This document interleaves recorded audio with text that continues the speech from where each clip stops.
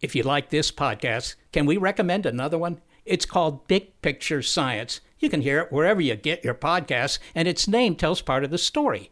The big picture questions and the most interesting research in science. Seth and I are the hosts. Seth is a scientist. I am Molly, and I'm a science journalist. And we talk to people smarter than us, and we have fun along the way.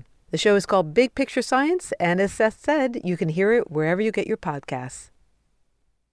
Hi, I'm Neil. And I'm Ken. And we are from the Triviality Podcast, a pub trivia-style game show where a lack of seriousness meets a little bit of knowledge. Join us each week for an hour-long game of general knowledge trivia featuring special guests from around the world, plus tons of extra themed episodes. If you want to improve your trivia game, or you just want to scream at us in your car when we get easy questions wrong, then we're the show for you. Find Triviality on all your favorite podcast apps. But you know that, because you're already listening to a podcast.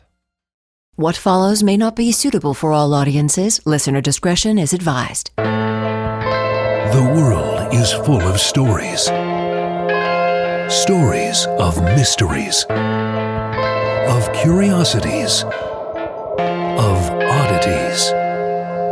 Join Kat and Jethro Gilligan Toth for the strange, the bizarre, the unexpected, as they lift the lid and cautiously peer inside the box of oddities. Feliz Navidad, you freaks. Oh, hi. It's our Christmas episode, and when you think of Christmas, what do you think of? You think of joy, you think of peace, you think of goodwill.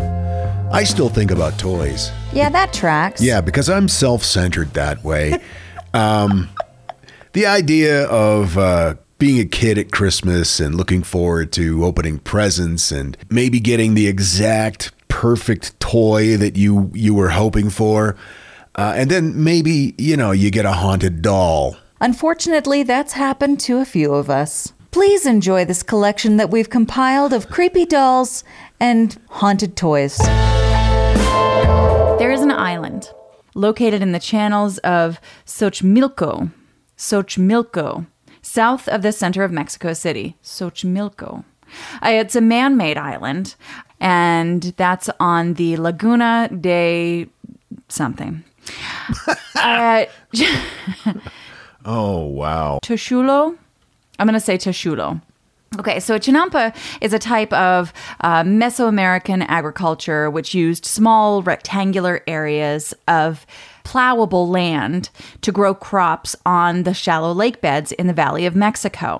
They would build a sort of underwater fence on stakes and pile soil onto it. They're sometimes called floating islands because that's kind of like what they look like. And there are hundreds of them.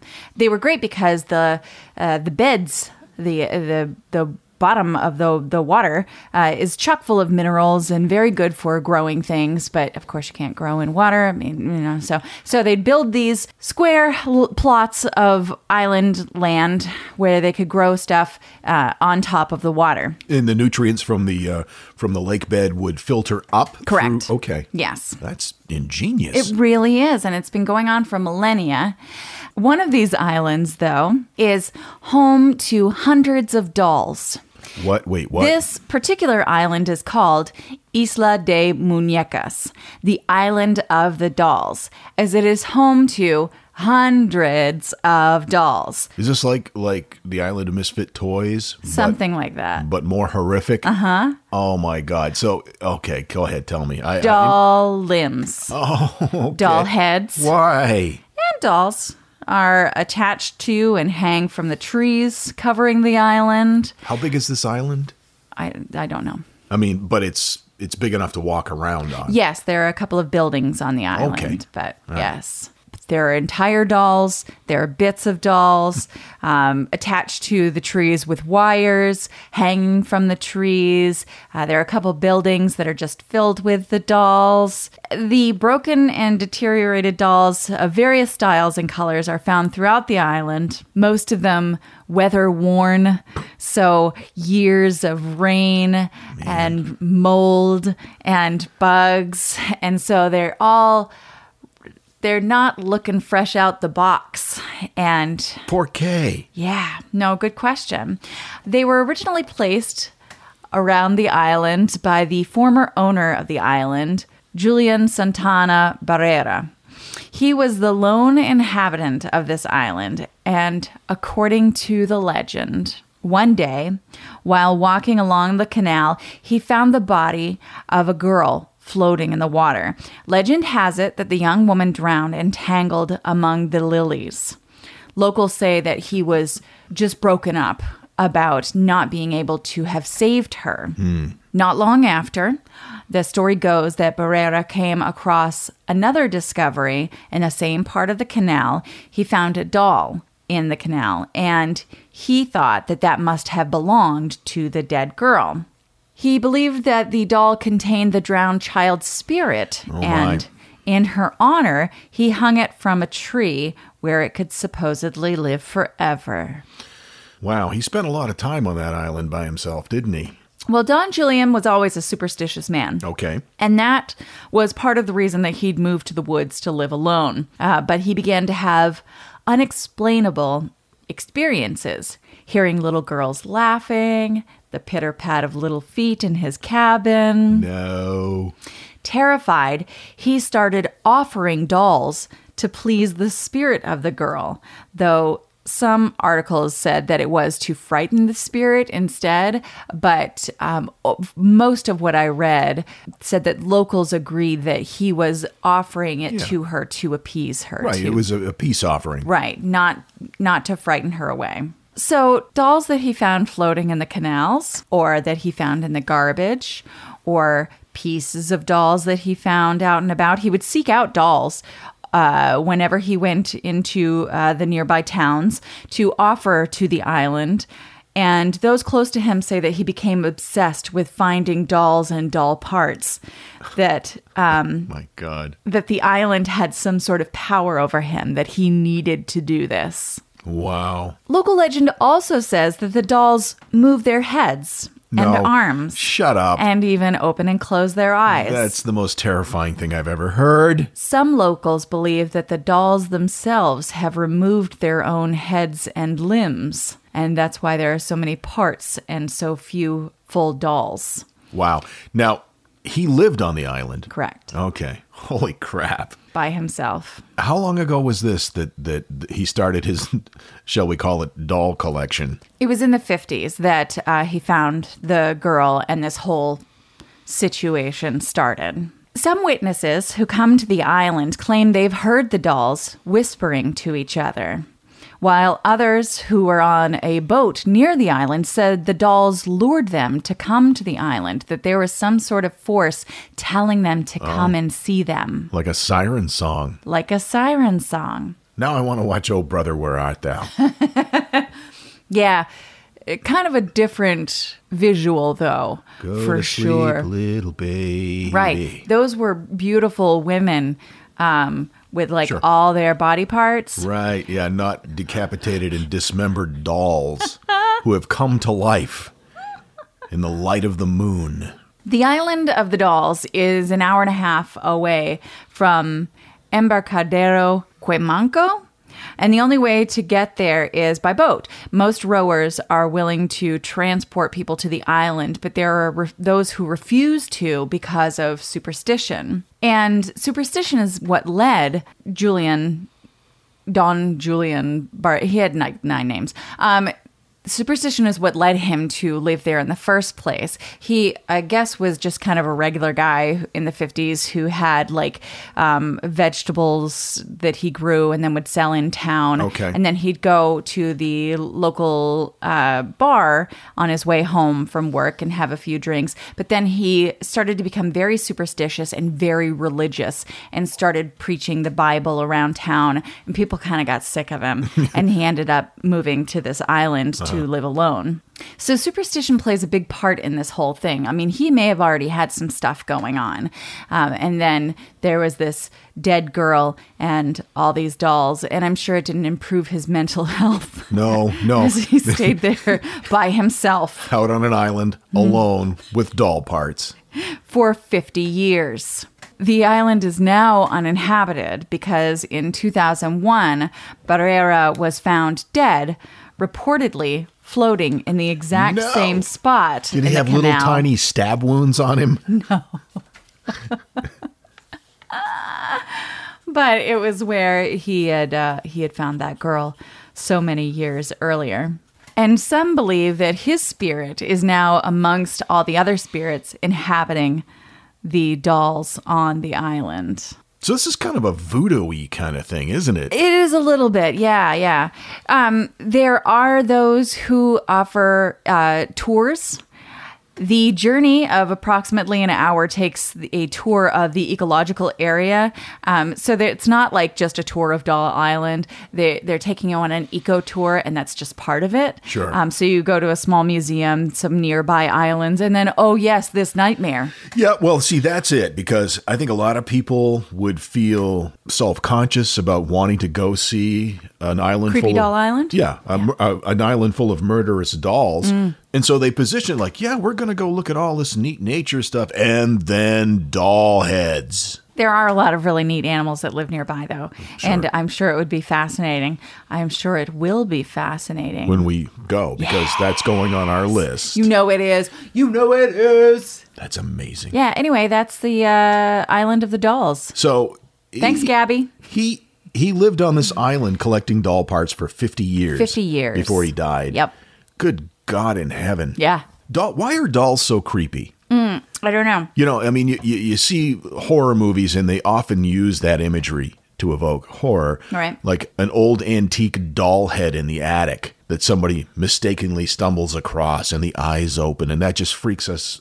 It's like ventriloquist dummies. Those are scary too. Did I ever tell you the story about when I interviewed Richard Simmons, exercise guru Richard Simmons, No. and his doll story? No. Please tell me.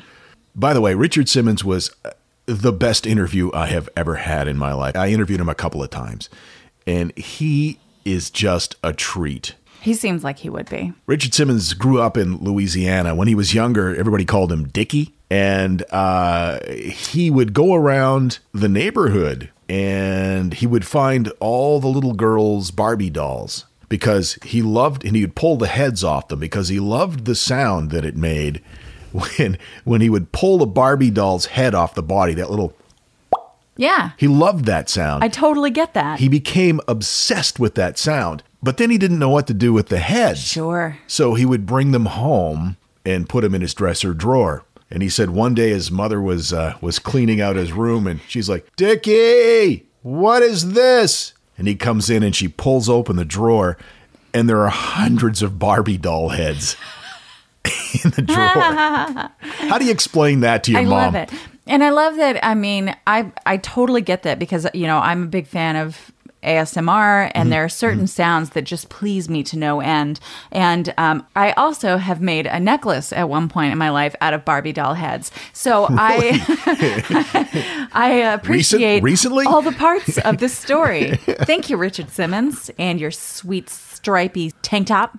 This message is sponsored by Greenlight. You know, as your kids get older, there are some things about parenting that gets easier. I remember once hearing my sister tell my little niece, "If you put your pants on, I'll give you some Fresca." And when kids can start to reason that they get something if they do something right, it's a lot easier to manage them. Having that conversation about money with your kids, that's not the easiest thing in the world. Fact is, kids won't really know how to manage their money until they're actually in charge of it, and that's where Greenlight can help.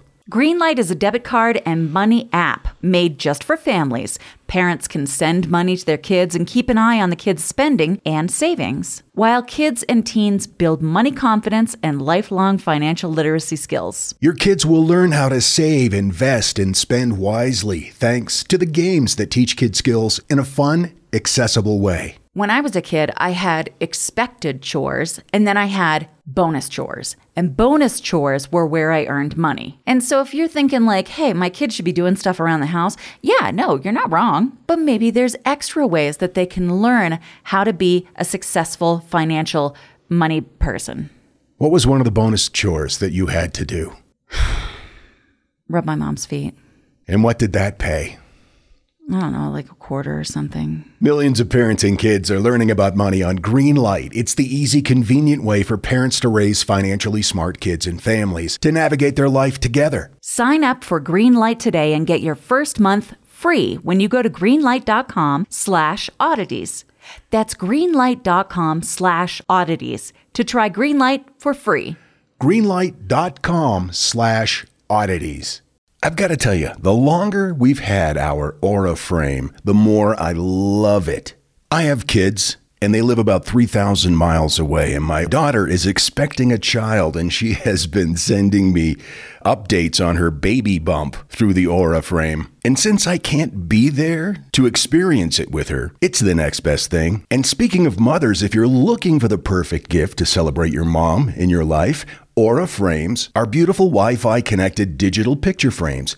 It allows you to share and display unlimited photos. It's super easy to upload and super easy to share photos with the Aura app. And here's the thing, if you're giving Aura as a gift, you can even personalize the frame with preloaded photos and memories. We love Aura frames, and living so far away from family, thanks to Aura, it's the next best thing. It's like almost being there. And right now, Aura has a great deal for Mother's Day. Box of Oddities freaks can save on the perfect gift by visiting auraframes.com to get $30 off, plus free shipping on their best-selling frame.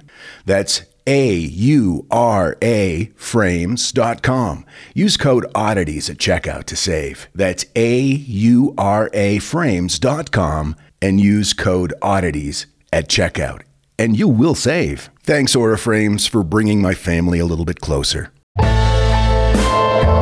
Yes, I'm trying to get my holiday shopping done, and that made me think about, remember that toy drive we were involved in, we're still involved in it. About 10 years ago, there was one gift that was donated, and it was a little baby doll that, even though it was wrapped, it started talking. Yes. Inside the wrapping. That was the year that I made the mistake of volunteering to wrap all of the gifts for, I think 7 hours.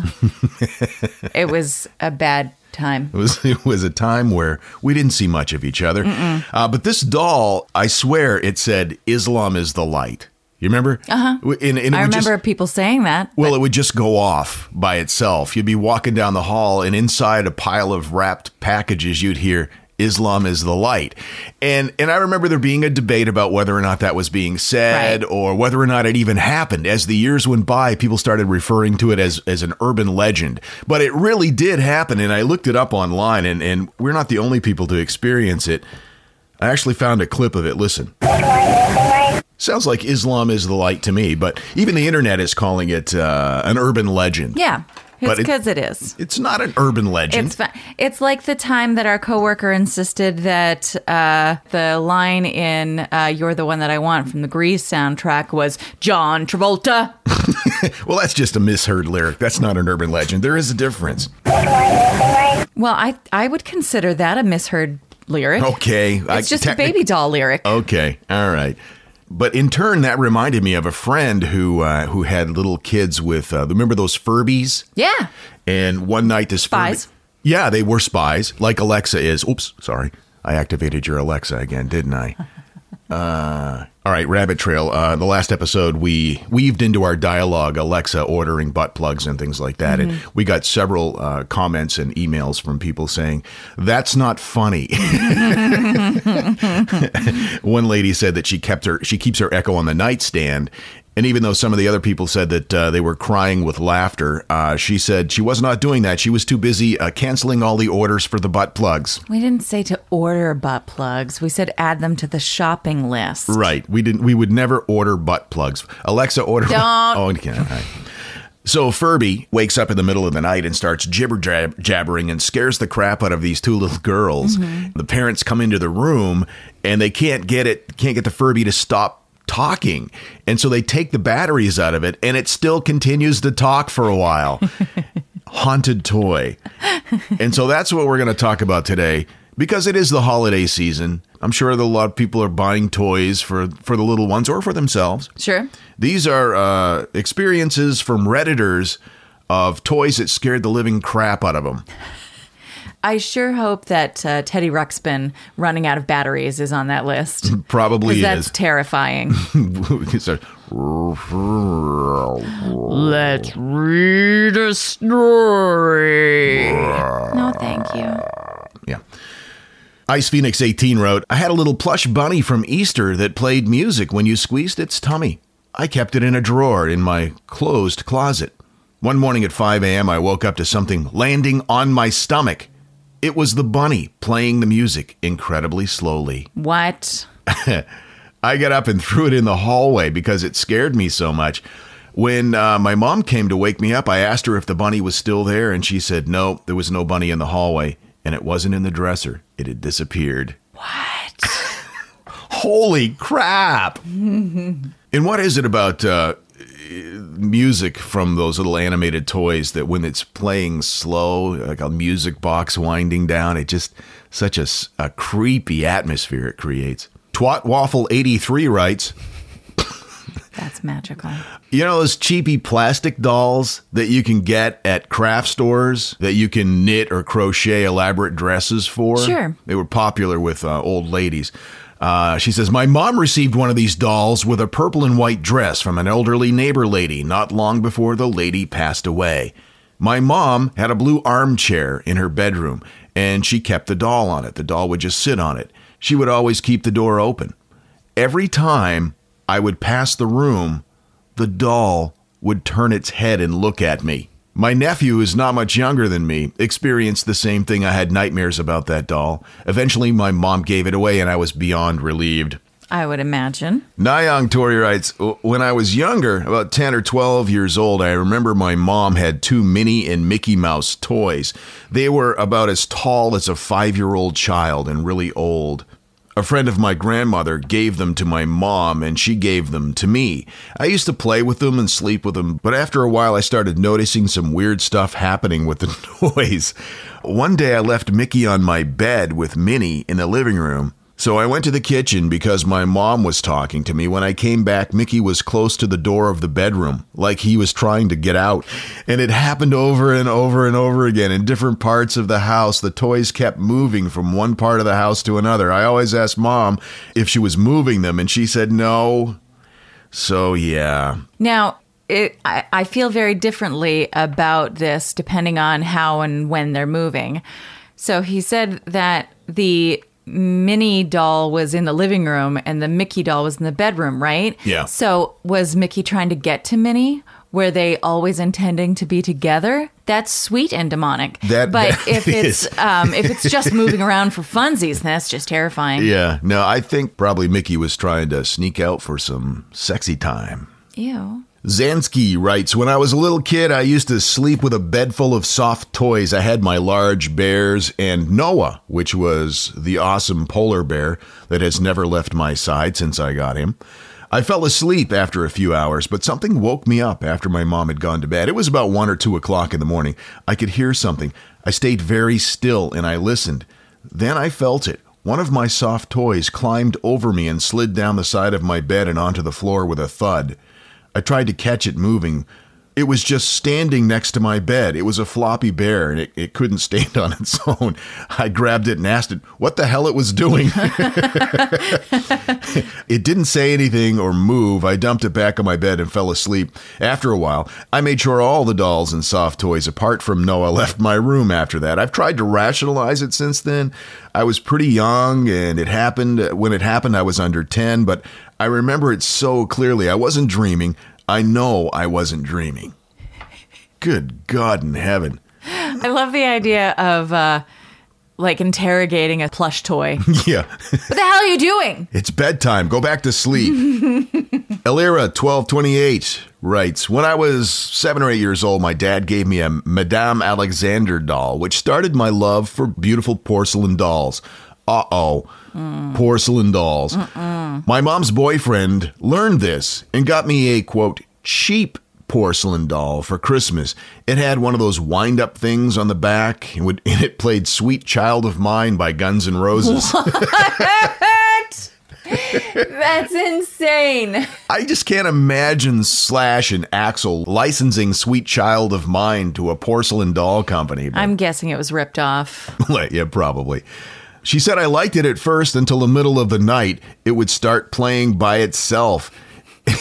It moved to the very back of my closet after that, and then I left it there, where I took my sister's room when she moved out. My brother, who inherited the old room, said he found the doll because he would hear it play in the middle of the night. Sweet Child of Mine. I think I've told you my porcelain doll story, the clown doll. Oh, yeah. That's terrifying. Yeah, my dad bought me porcelain dolls until eventually I had to say, Dad, I don't like porcelain dolls. And that was a tough conversation because I knew it would hurt his feelings, but let's not get into that. The point was we watched it, the miniseries, when it was on TV originally. Right. And my stepmother, of course, was like, don't let her watch that. She's too young. And my dad was like, she's fine. And I was like, yeah, I'm fine. And then, so I watched it and I was immediately enmeshed emotionally with Tim Curry. Again, not the point. But then I went to bed, and one of the porcelain dolls that my dad had purchased for me was a clown doll. Oh, no. And it was on one of those stands, so it did stand up, but the stand was bent. So it leaned over ever so slightly, and it was leaning over my bed. So the shelves were over my bed, and the doll's kind of leaning over. So when I woke up and I saw the clown leaning over me as I slept, yeah, I kind of had one of those weird nightmare things where it turned into real life and you weren't sure what was real and what wasn't. So I went into my parents' room to rouse them as I was afraid. Sure. And my dad was just impossible to wake up, notoriously. That just wasn't going to happen. So I went over to my stepmother's side of the bed, and it made me nervous to wake her up in the middle of the night. So I tapped on her shoulder ever so delicately, and then whispered her name, which is Donnaline. So light tapping and Donnaline. Donnaline. To which she woke up screaming, threw her arms out at me, and grabbed a hold of me. I was terrified, so I leapt into the air, peed myself, and then just started screaming. My dad woke up, and what the hell is going on? And I'm urinating, and she's screaming, and my dad's yelling, and eventually it all got sorted out. I got put on the couch to watch Crocodile Dundee, but then, unfortunately, on the tape that my dad had taped several movies onto, as he did, the second movie was A Night in the Life of Jimmy Reardon, which was much too adult themed for me. So it was a traumatic night. So all in one night, a clown made you pee and you learned about sex. Yeah, it was rough. It was a rough one. I think you did really well, though, because I would have peed the moment I had seen the clown staring down at me. That would have been it. Time to change the linens. Good evening, Katrina. Raptor Fetus wrote, when I was about 8, I was obsessed with robot dogs and cats. But on my 9th birthday... Oh, I love how you say robot. It's because I grew up 8 feet from the Canadian border. Robot dogs and cats. But on my 9th birthday, we went to the toy shop, and there was a mini robot that had games in its tiny tummy screen. Oh. It could talk to you, really basic stuff. He would do dances, and you could plug him into the computer with a USB and give him commands. I thought that was amazing. Anyway, in the middle of the night, my mom was woken up by someone yelling. She came in to check on me and my siblings and then went back to bed. She kept listening for it. Then again, she heard, "Hello? Is anybody there?" What? Mom was getting creeped out by now. Sure. She checked on us all again, and we were still sleeping, and then, "Hello? Is anybody there?" She woke me up and turned on the light. It was freaking us all out. We both looked around for the source of this creepy fuckery. Then we found the robot dancing around under some other toys, wanting to play. I got rid of him soon after, because he would turn himself on and demand attention, that creepy little bastard. Oh my. Brittany writes, my mother used to have this doll that she kept next to my bed. I'm seeing a trend here. Most of these are dolls or robots.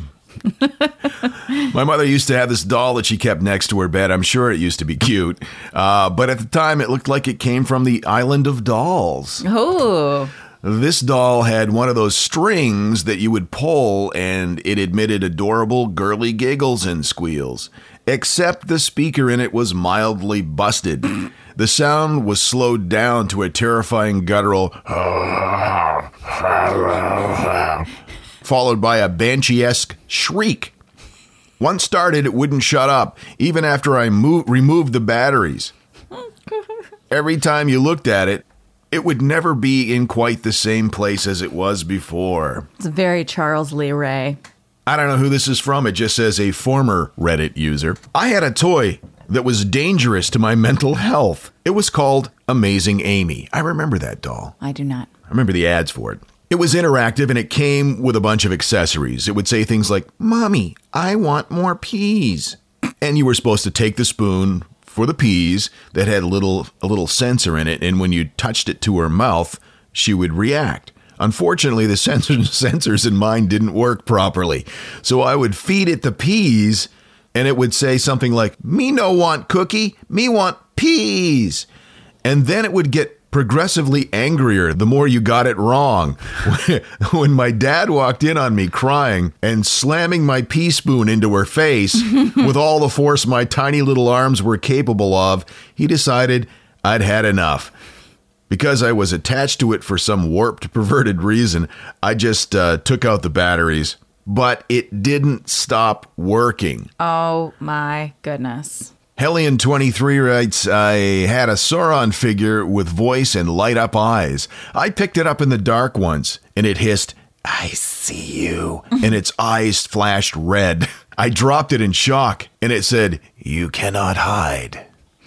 I think that's just how that toy's supposed to work. Sure, but I can see where that would freak me the hell out. Intrigued writes, I have a creepy little doll in my room. It was given to me by my grandmother. As you might imagine, it scared the hell out of me, and I never touched it. The thing has been sitting in exactly the same spot for 13 years. One day, I was getting ready for school. I heard a soft thud behind me. I turned around, and I saw the doll's hat had flown off its head and landed in the middle of the room. I just quietly turned around and finished getting dressed before booking it the hell out. Yeah, just pretend that it didn't happen. Pretend that it didn't happen. Remain calm. Skitter away, skitter away. When I was young, we lived in a split-level ranch, and for some ungodly reason, I don't know, whoever designed the electrical business in that house didn't think about the fact that a child person like myself would not want to have to go all the way downstairs in order to turn the stairs light off. So I'd have to go all the way down the stairs, turn the light off, and then go back up the stairs in the dark. And that period in time every night when I'd have to do that was the most terrifying time of my life.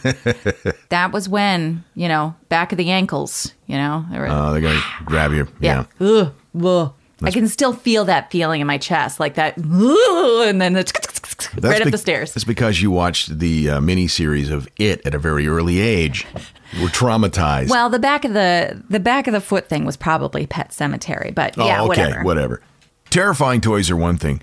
Outright dangerous toys are another. I fell into a click hole on YouTube, and I was watching television ads from the 60s for toys that were coming out. Yeah.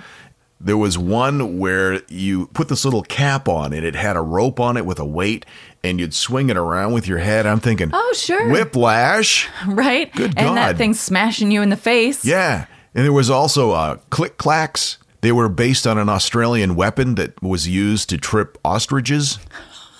Jeez.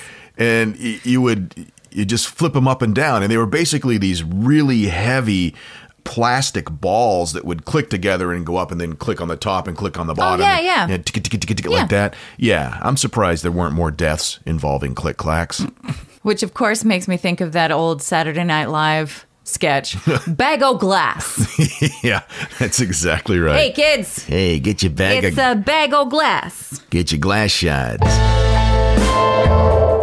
Okay, so listen carefully. I'm turning off my lamp. I'm dimming the lights. Shall I turn off mine too? Yes. Prepare your pork taint. It is time for a topic that we've both danced around a bit. Oh? And I know that I haven't done it because I am lazy and it took me some time to do all the research I wanted to do. Right. But I know that you haven't done it because you're too afraid. Oh my God, you're not doing Robert the Doll. I'm doing Robert the Doll. Oh, Jesus. Oh, Jesus. All right. There's a reason why I have avoided doing Robert the Doll, and I'm sure you'll get into that. Robert Eugene Otto was born into a prominent family in Key West. Everyone called him Gene. He was a tiny baby person living in this elegant mansion on the corner of Eaton and Simonton Street. At some point, around 1904, Gene was given a doll. The doll's name was Robert. This doll stood about 40 inches tall, stuffed with wood wool. And Robert was given to Gene as a gift from his grandfather. Robert's one of a kind, handmade by the Steiff Company of Germany around the turn of the century. His unusual size indicates that he may have been fashioned in the image of Eugene. Oh, okay. His grandfather may have commissioned it. Though some locals claim that Robert was actually made by one of the family's servants. There were rumors about the town that the family wasn't very kind to their servants, and there was a particular maid who was employed to look after Gene. The maid was dismissed in 1906, some say for practicing voodoo. Others say that Mrs. Otto was jealous of Gene's fondness for the servant. But before she left, the word is that she made the doll for Robert. The history of the doll leans toward the fact that he was purchased in Germany by Gene's grandfather. But this is fun anyway. Either way, Gene loved this doll. According to allthat'sinteresting.com, what people really remember is what they would probably term as an unhealthy relationship with the doll. This is according to Corey Convertito, curator of the Key West Art and Historical Society. Was this doll anatomically correct? You want to know about his wiener? Well, you said it was an unusual relationship with the doll. I was wondering. It wasn't sexual. Okay. Okay, just unusual doesn't always mean pervy. Don't be gross. That's just where my head goes. Okay, well, I mean, stop it. Anyway, he brought the doll everywhere. He talked to it and about it in first person as if he were not a doll. He referred to him as Robert. He was part of the family. Carried on conversations with him. him. Otto was so close to his new friend that his parents would often hear him whispering to Robert, which, you know, seems totally normal. Kids have conversations with their dolls. They have great imaginations. That's right. Though his parents started to think that they heard an unusually deep voice responding back. This is the part where I gave up on doing the story. It's one of the parts that I gave up on doing the story. According to legend, young Otto began to blame mishaps on the doll. While this could have been laughed off as childish storytelling, adults started noticing odd occurrences as well. One night when Gene, who was only 10 years old, awoke to find Robert, the doll, sitting at the end of his bed, staring at him. Moments later, his mother was awakened by screams for help and an incredible din from the bedroom. Gene was crying, begging for his mother to rescue him, and when she was finally able to wrench the locked door open, she saw poor Gene curled up in fear on his bed, his room in shambles. Robert the doll just sitting at the foot of the bed. Twiddling his wool-stuffed thumbs. Robert did it, Gene said. Yeah. Of course, Gene's parents thought it was just the child's imagination, but they were concerned. Soon it said that they reported hearing the doll speak and witnessing the doll's expression changing. Oh, that just gives me the full body shivs. Creepy dolls, they disturb me anyway, but I've seen pictures of this doll. What the fuck? Once a plumber who had been hired to make repairs around the Otto's home claimed to hear children's laughter, though Gene was not at the home at the time. When he looked around the room he thought he heard the laughter coming from, he noticed Robert the doll. Later, he heard laughter again. He came back to the room, and Robert had moved from one side of the window to the other. And there were no other kids there. There were no kids there. I knew it. What's more, the plumber swore that objects that had been in Robert's lap were then on the other side of the room, as if he'd thrown them. Gene grew up. He went on to study at the Academy of Fine Arts in Chicago and the Art Students League in New York. Gene then went to Paris, where he met Anne. He and Anne married on May 3rd, 1930. So before they got married, did he have her sign some sort of a haunted doll disclosure? Like some sort of prenup? Right, that she was knows. Specifically built around. She understands that, he has a haunted doll in his house. Named Robert. No. But as Robert was no longer being carried around by Gene, he took up a permanent position in a chair facing out an upstairs window where he could be seen by passerbys below. I'm sure it delighted all the neighborhood children. People who passed soon avoided walking near the house altogether. Locals swore the doll would disappear and then reappear facing in a different direction, or his gaze would follow them as they passed. Nope. Visitors to the home claimed they heard footsteps from upstairs. Eventually, Gene and Anna returned to the Otto family home in Key West, reuniting with Robert. Wait a minute. What kind of footsteps can you hear from a doll stuffed with wool? Well, do you have little shoes? He's like a 40-inch doll. He's a large doll. Okay, but wouldn't he have to stomp around a lot because he's stuffed with wool? He's throwing things. He might as well stomp, I guess. Okay, all right. I'm just thinking that there's not a lot of weight there. Maybe he's just got big clunky shoes on sticks, and he's walking them with his hands. He's resourceful. This is according to ghostsandgravestones.com.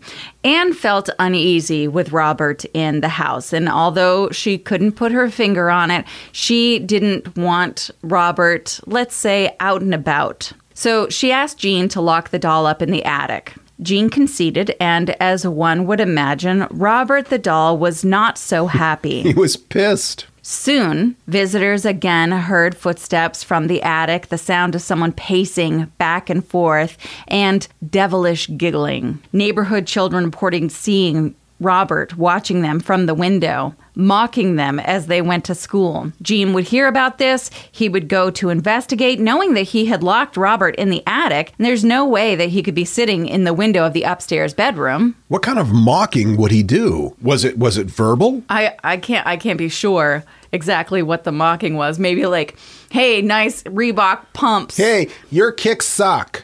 For some reason, your Robert voice sounds like Corky from Guffman. Corky and the sperm whale. I hate you and your ass faces. So anyway, when Gene went upstairs, to his complete shock, opens the door to the bedroom. There sits Robert in his rocking chair by the window. Smoking a Camel. Gene once again locked Robert back up in the attic several times, each time discovering him again sitting by the window in that same upstairs bedroom. Nope. I would burn the house down and move. Well, Gene and his wife died in the 1970s. There were rumors that Anne had a period of intense mental distress before her death because of this doll. No kidding. A woman named Myrtle Reuter purchased their home, and with it, Robert the doll. Again, was there a disclosure? Well, what do you write? The house is purchased as is after formal There is an old inspection. Septic tank in the back, and then there's a haunted doll in your attic. Other than that, it's got good bones. Again, sourceless footsteps and giggling coming from the upstairs bedroom. Reuter and her visitors reported seeing Robert's facial expression change whenever his owner, Gene, was mentioned. Whenever the former owners of the home were mentioned, Robert would get this look on his face that they described as being otherworldly. Well, was he pissed or was he happy to hear? He did not like them talking about Gene. Oh, I see. Okay. All right. So he was, the theory is he was defending Gene's family. That's right. All right. They also swore he had the ability to move between different rooms of the home without help. After 20 years of chaos and creepiness, Reuter donated Robert to Key West's Fort East Martello Museum, where he sits today in a glass box. Now, he wears a sailor's outfit, which is assumed was once Gene's outfit, because it certainly wasn't what he was sold in. So they think that it was Gene's when he was a little boy, and they dressed Robert in it. Okay. After some digging, officials where Robert resides today deduced that he was actually never intended to be a doll in the first place, although they did trace his origins to the Steiff Company, the same toy company that designed the very first teddy bear. A historian told the museum that he was most likely part of a window display and not supposed to go to a home ever. I see. All right. Almost immediately after moving into the museum, numerous visitors were lining up to see Robert the doll. Even stranger, letters addressed to Robert began arriving at the museum's mailbox. Yeah, this is the part where I bailed on this story. According to the museum's curator, he probably gets 1 to 3 letters every day. These letters, though, aren't typical fan letters. Oftentimes, they're littered with apologies for failing to respect Robert during the visit, begging for him to forgive them. Yeah, what I remember was if they took his picture without asking permission, that horrible things happened. That's right. To them. And in this article that I was reading, I rejected this story a year and a half ago because I'm reading through the comment section and people are apologizing for reading the article. I'm sorry, Robert, I read this article. I wish you the best. You know, I'm like, I'm just going to do something on some Civil War story. Many have reported their cameras becoming inoperable when they tried to take a picture of Robert, only to begin working again once they leave the museum. According to local folklore, the doll has caused car accidents, broken bones, job loss, divorce, and a cornucopia of other misfortunes. So we'll let you know what happens, Cat. Robert the doll continues to taunt and scare those who come to view him. 534 Eaton Street in Key West, Florida is now called the Artist's House, and today the Victorian home is a haunted B&B. Where you can stay. Sans doll, of course, but the museum's not far away, so you can always choose to tootle on over, visit Robert, and then sleep in his room. Yeah, I'll just stay at the Comfort Inn. But I do want to go to Key West. Absolutely. I want to see Hemingway's place. Now, I understand that you had a little bit of a moment with Robert the doll and you opted not to do this story. And so out of respect for you and Robert... Did you write him a letter? I didn't, but I sent him some mental vibes. Oh, I was like, Robert, I'm going to do this story. I want to assure you that it's with the best intentions and that we have nothing but respect for you. Thumbs up all the way. And I made fun of it all the way through. Great.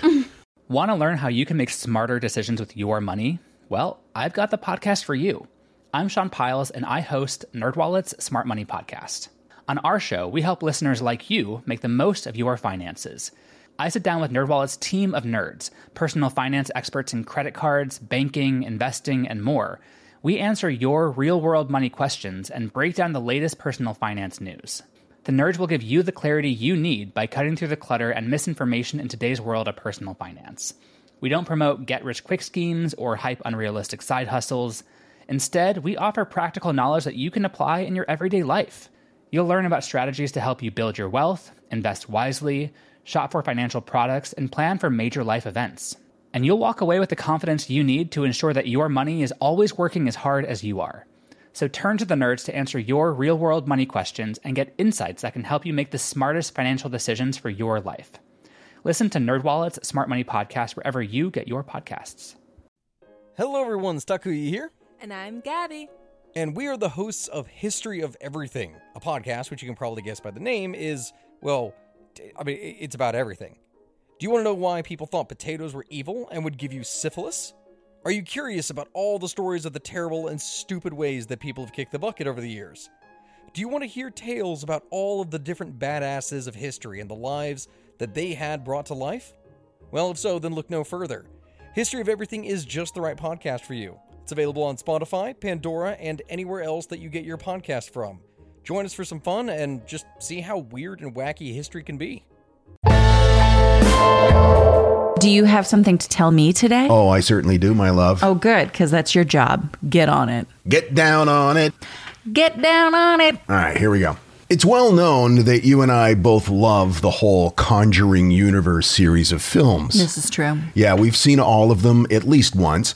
They're not just plain fun to watch, but they can be pretty scary, particularly the Annabelle series. I know that bothers you, the whole haunted doll idea. I think it bothers you more than it bothers me, but that's fine. You know what bothers me? You don't know what your mom's birthday is. You know what? Eat a dick. How about that?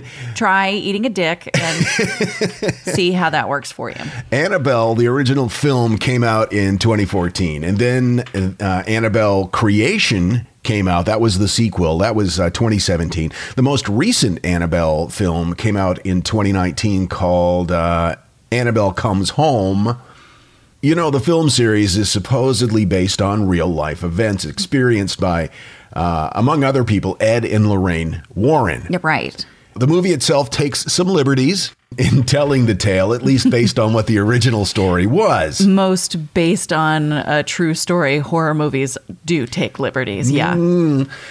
For those of you who may not have seen any of the Annabelle movies, it's the story of a demonically possessed and terrifying porcelain doll that is described as disfigured and immediately menacing.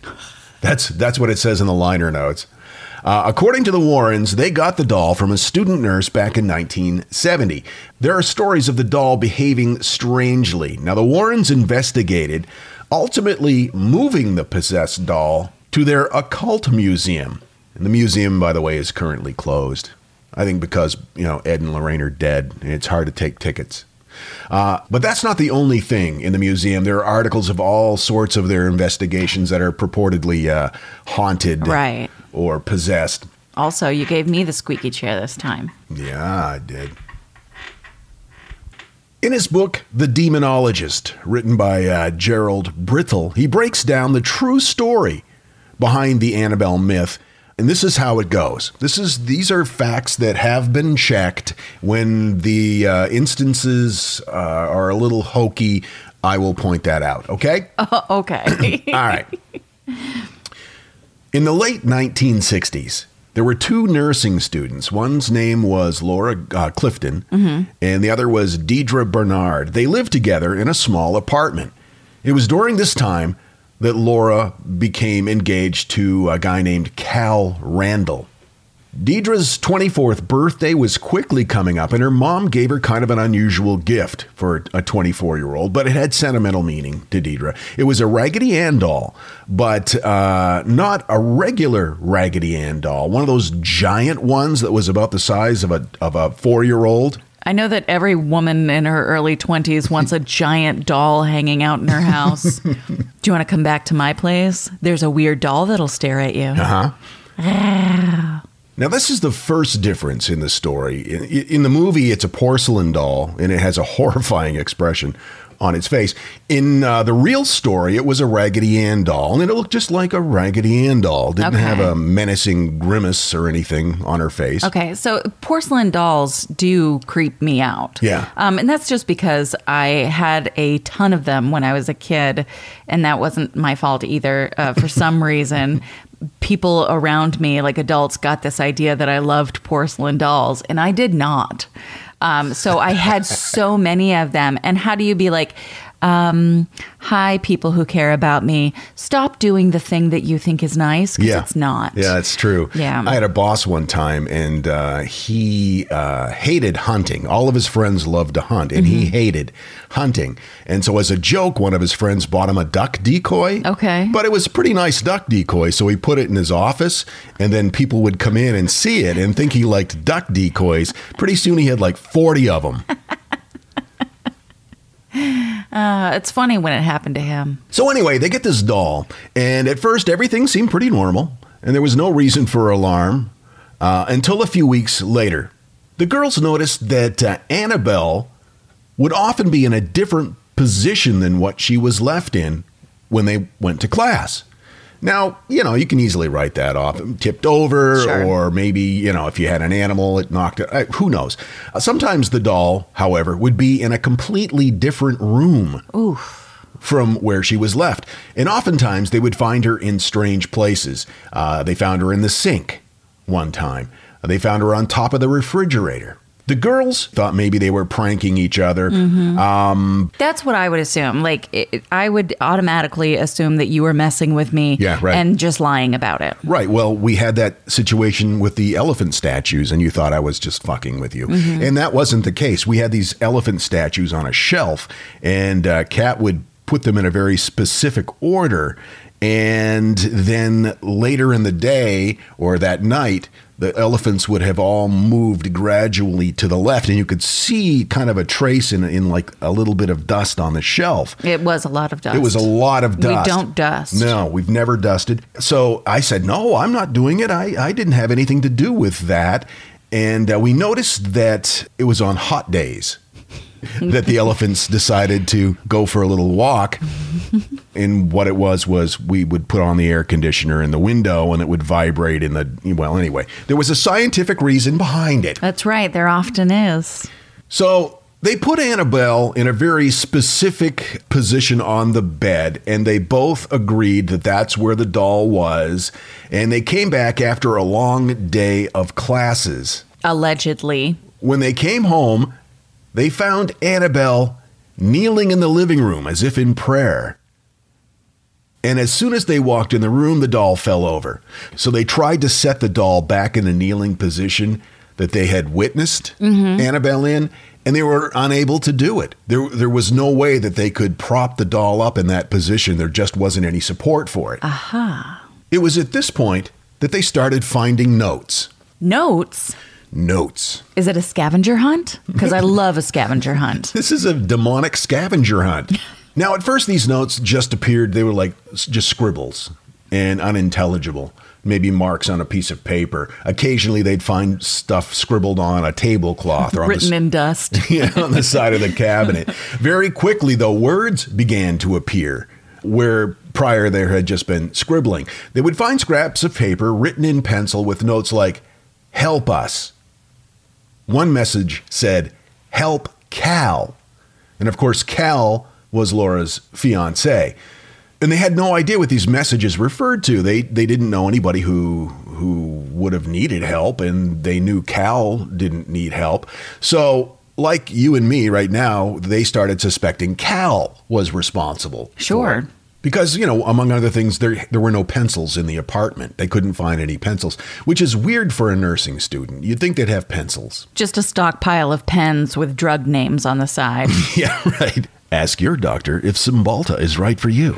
So what they started to do, because they thought maybe Cal was pranking him, they started setting little booby traps, little things that would tell them if somebody had entered the apartment, like they'd put a piece of invisible Scotch tape between the door and the door jamb at the bottom of the door where nobody would notice it. And it was never disturbed. There was no evidence that anybody had entered the apartment. Well, not through the door. So soon after this, things started to get worse. One day they came home and they found blood on the doll. Oh. At Christmas, a box of chocolates just mysteriously appeared in their apartment. Again, it appeared as if no one had entered, yet there was a box of chocolates sitting on the kitchen table. So, wait, I'm sorry, the doll supposedly left them a Christmas present. Like went out and got them chocolates, or like manifested chocolates? Did they eat the chocolates? Well, there was no sign that anybody had entered or left. Plus, I don't think if the doll had left to buy the chocolates that the clerk could see her over the counter. Maybe she thieved them. Okay, that's possible, and probably likely because it's hard to get a credit card when you're a haunted doll. So they decided at this point to call in a psychic or a medium. And to answer your question, I doubt very much they ate the chocolate. Don't know for a fact, but they were nursing students. Who are notorious chocolate-aholics? No, but probably they're smart enough to know you don't eat chocolate that probably came from a haunted doll. Oh, I see what you were saying. Okay. I thought you were saying, well, they were nursing students, so maybe they ate the chocolate. You know, those nursing students. Allegedly. Can't say no. I don't know. So the psychic told them that she was able to discern that years ago, a little girl died on the property that now is the site of the apartment building. The little girl gave her name as Annabelle Higgins. The psychic told them that Annabelle liked the nurses because they were the youngest ones in the building. Everybody else was older. Okay. And she didn't have any young people to play with, and so this was the closest thing that the ghost could find to, have a playmate. So she began playing with them by moving the doll. This is what the psychic says. Right. Annabelle told the medium that she wanted to be loved and that she was lonely, and she didn't know where her family was. Through the psychic, Annabelle asked Laura and Deidre if she could inhabit the doll so she could live with them. And they said yes. Oh, wow. This is where Ed and Lorraine Warren got involved. They said later that decision to grant the spirit permission to enter the doll was a big mistake. Yeah, as far as I know, if some sort of spirit asks you anything, the answer should be no. Can I come in? Nope. The girls, according to the Warrens, should never have contacted a medium who was not experienced in dealing with malevolent spirits. Did the medium get tricked? Yes. Okay, so Annabelle was lying about being lost and sad and okay. It actually ended up causing the girls far more harm. Instead of it being a ghost of a playful little girl that inhabited the doll, they actually had invited a demonic presence into their lives. Well, it's bringing chocolates, so how bad can it be? So instead of a cute little Annabelle Higgins girl ghost, they got a demonic entity. According to the Warrens, human ghosts are not able to move objects or to harm those who are living. Oh, is that right? Yeah. And this, of course, did not line up with the doll's activities or MO. And the doll's activities began to increase. And as they increased, they became more threatening and more powerful. Okay. So let's go back to Cal, Laura's boyfriend. Now, he started having lucid nightmares, and the most vivid one he had was one of the doll attacking him. Oh, no. One night, Laura and Cal were alone in the apartment, and they heard noises coming from Deidre's room. No, Did not she those. have a sock on the door handle? No, not those kind of noises. More noises of a demonic type. You know what she's into. So Cal went in to check it out, and he saw Annabelle sitting on the bed. But when he turned around, when he turned his back on the doll, something clawed at his chest, and it left claw marks 7 inches long, and it bloodied his shirt. I don't know. The Laurens at this point called a priest. The priest performed the rites of exorcism, not only on Deidre and Laura and Cal, but the apartment as well. Why he didn't perform them on the doll is beyond me, but then again, I'm not an exorcist. The Warrens then removed Annabelle and locked her in a glass case at the Occult Museum. For years, Annabelle was the main attraction at the museum while it was open. Ed and Lorraine are now both dead, so where the hell is Annabelle? Well, Lorraine's daughter and son-in-law now have Annabelle, still in the glass case, sitting in the garage. That demon will never get out of this garage. That's just a great advertisement. The demon will never get out of this garage. Thanks to Overhead Door Company. Overheaddoor.com. For all your demon trapping needs. According to Wikipedia, Texas State University Assistant Professor of Religious Studies Joseph Laycock said, most skeptics have dismissed the Warrens Museum as, quote, full of off-the-shelf Halloween junk, dolls and toys and books you can buy at any bookstore.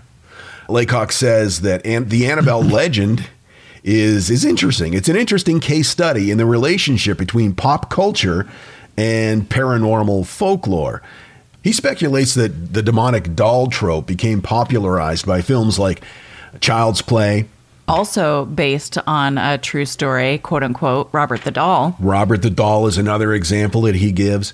There's also a Twilight Zone that was called Living Doll, which came out about 5 years before the Warrens said that that this happened. Okay. I also remember a movie, early 70s, it came out, and it was about a ventriloquist dummy that comes to life. And yeah, I don't remember it all, but that scared the shit out of me.